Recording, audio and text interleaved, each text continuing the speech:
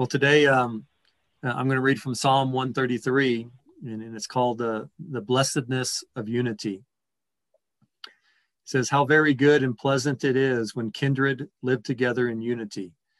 It is like the precious oil on the head running down upon on the beard of Aaron, and running down over the collar of his robes. It is like the dew of Hermon, which falls on the mountains of Zion. For there the Lord ordained his blessing, life evermore." And so with the unity, how blessed it is and peaceful. And they talk about unity being like this ointment. You can imagine it being poured over our heads, and it just flows down over his beard and his face and onto his robes. And if you kind of dig out that metaphor, you can probably go a lot of different ways, but it's just it goes where it wants to go, and it's unpredictable and it's free flowing. And that's how unity is. And then the dew that shows up on the mountain, I was reading this particular mountain that they referred to, it hardly ever has that mountain dew. And so they're talking about the unity being a very rare and precious thing.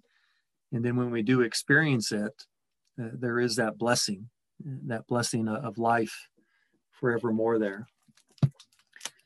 And so as we think about, just the lives that we have lived, how often do we actually live and experience the unity, peace, in that harmony? It is a rare and precious thing.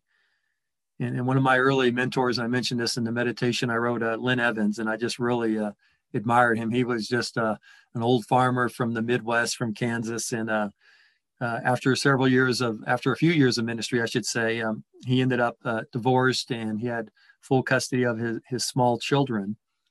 And within a year, he fell in love with his future wife, Jerry, and she was a nurse, and she was a single mom as well in raising children.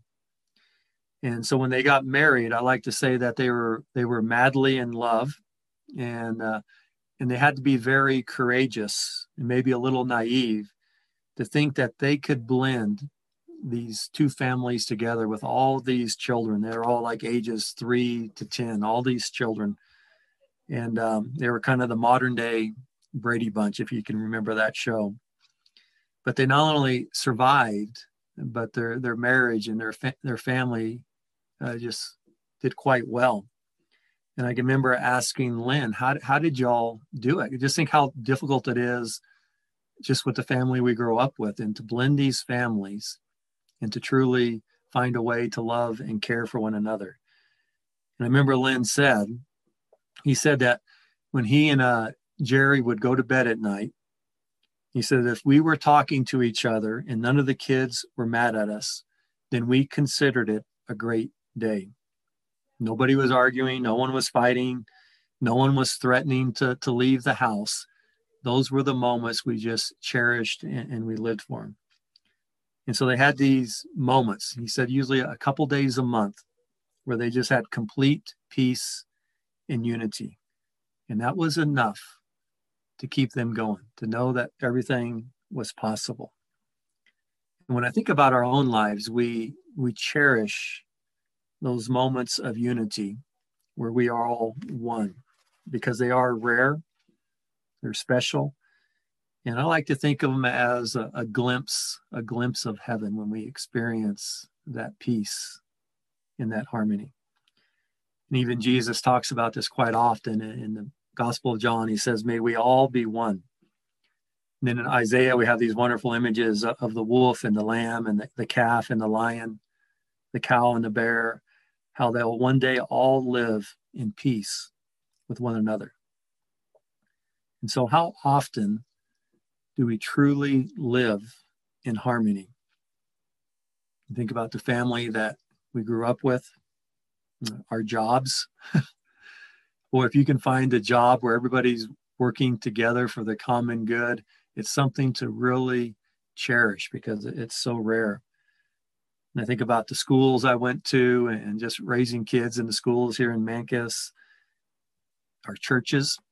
Quite often we're always in disagreement.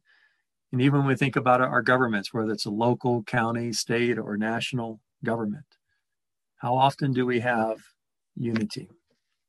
And how good and pleasant it is when kindred can live together in unity. And kindred can be our immediate family that we grew up with, or it can also be all of creation, all of God's children. And unity is being together at one with someone or something. It's being on the same page, being of one mind. And Paul describes the early church in the book of Acts in the 4th chapter. And this is amazing. Every time I read this description of the early church, there is this moment of unity and harmony, and it's like nirvana or something. It's just like, is this even possible? But he describes the early church. He says, they were of one heart and soul, and no one claimed private ownership of any possessions. Everything they owned was held in common, and there was not a needy person among them. Well, what would we think of such a community like that today? What would we say about a community like that today? Well, there's a lady named Andre Reiser. She says, today, this united Christian community would be accused by many for being naive. It would be called communist or socialist, or maybe just plain stupid or lacking good judgment. But Psalm 133 and the early church show how beautiful, how meaningful, and how harmonious community life can be. But nothing is more difficult as well as living together. Maybe like Lynn and Jerry and their families that blended together, we can get a glimpse of unity and peace, maybe just a few days a month. And it inspires us and it moves us. And we also might say or think to ourselves, I would love to live in unity, but it's just not possible. You mentioned my dad, and I just remember the 33 years that he worked for Safeway in the manufacturing division. And out of those 33 years, he had about 3 years where there was just complete unity in the plant that he worked in. And so he worked as a mid-level manager in manufacturing, making jelly and butter and soda pop and all these different products at different locations across the U.S. And I especially remember growing up mostly in outside Dallas in the plant he worked for in Garland. And there was a heavy split there between the management and the non-management. And that split was between union and non-union employees.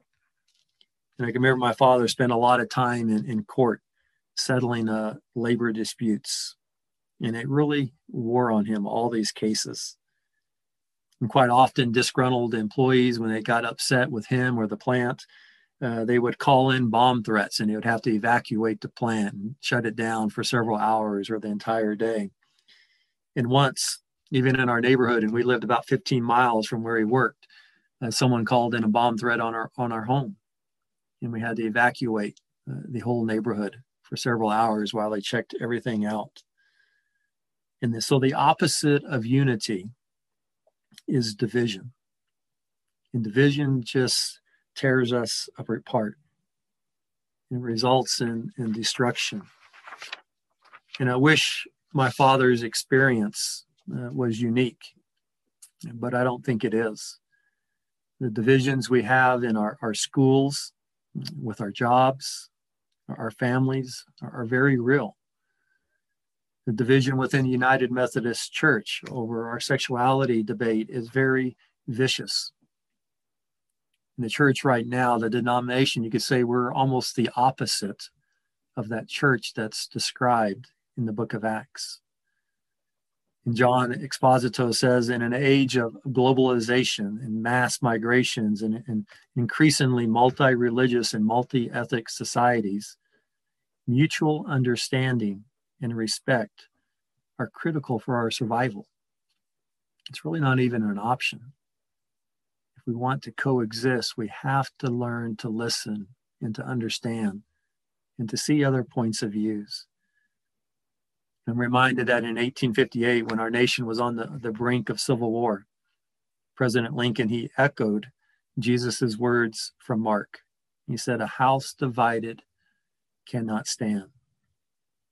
In that plant that my father worked at in Garland, the Garland beverage plant, the acrimony got to be so great, eventually they just shut the plant down and they sold it. And everybody loses when we can't find a way to get along. Our families, our schools, our communities, corporations and institutions and nations, they all fall when we cannot find common ground and work together.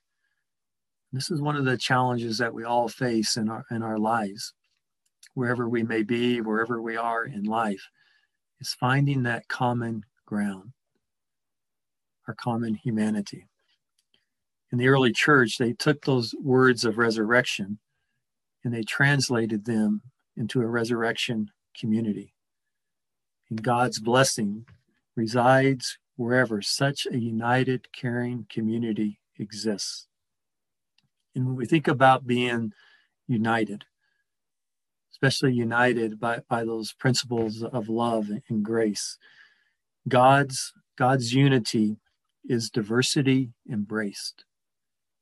Unity is diversity embraced, and it's protected and maintained by an infinitely generous love. We see this in the Trinity with the Father, the Son, and the Holy Spirit, how they're all just loving, receiving, and sharing that love continuously.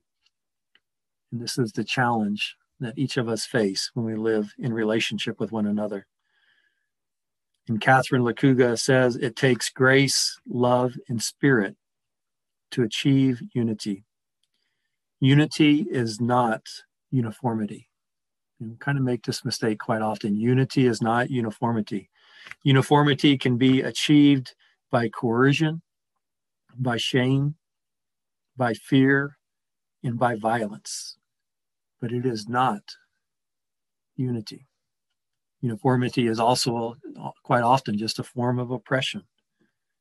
And most of our institutions, and certainly our church as well, and governments and movements, often confuse uniformity with unity. Richard Rohr says, unity is the reconciliation of our differences, and those differences must be maintained. We reconcile our differences, but the differences must be maintained and yet overcome. And while there are differences among us on so many different levels, we do not seek to erase them, but to journey together in faithful love toward greater understanding and mutual respect. Does that statement sound familiar to anyone? While there are differences among us, we do not seek to erase them, but to journey together in faithful love toward greater understanding and mutual respect. That's posted when you enter our church into the fellowship hall or the sanctuary. That is our reconciling statement. It's my favorite part of it. We don't seek to erase our differences, but to journey together in faithful love. This is who we are. It's a beautiful statement. It's idealistic. It's naive. It's difficult. It's heaven. But it's also of Christ. And it is leaning into resurrection. And we have this event of resurrection. And how do we practice resurrection? How do we lean into it and live it?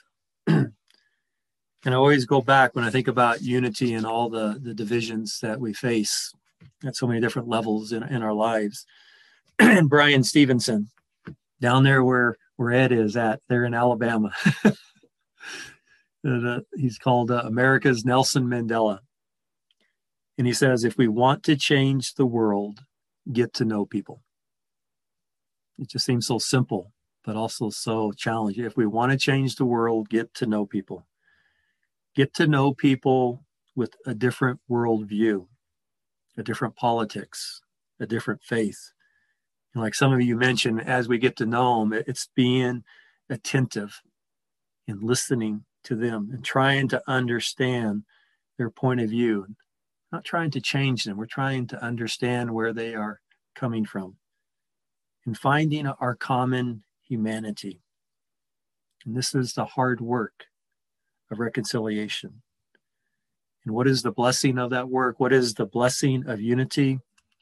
And the psalm ends with life forevermore. And so may we be one in Christ, and may we seek to be united. Amen.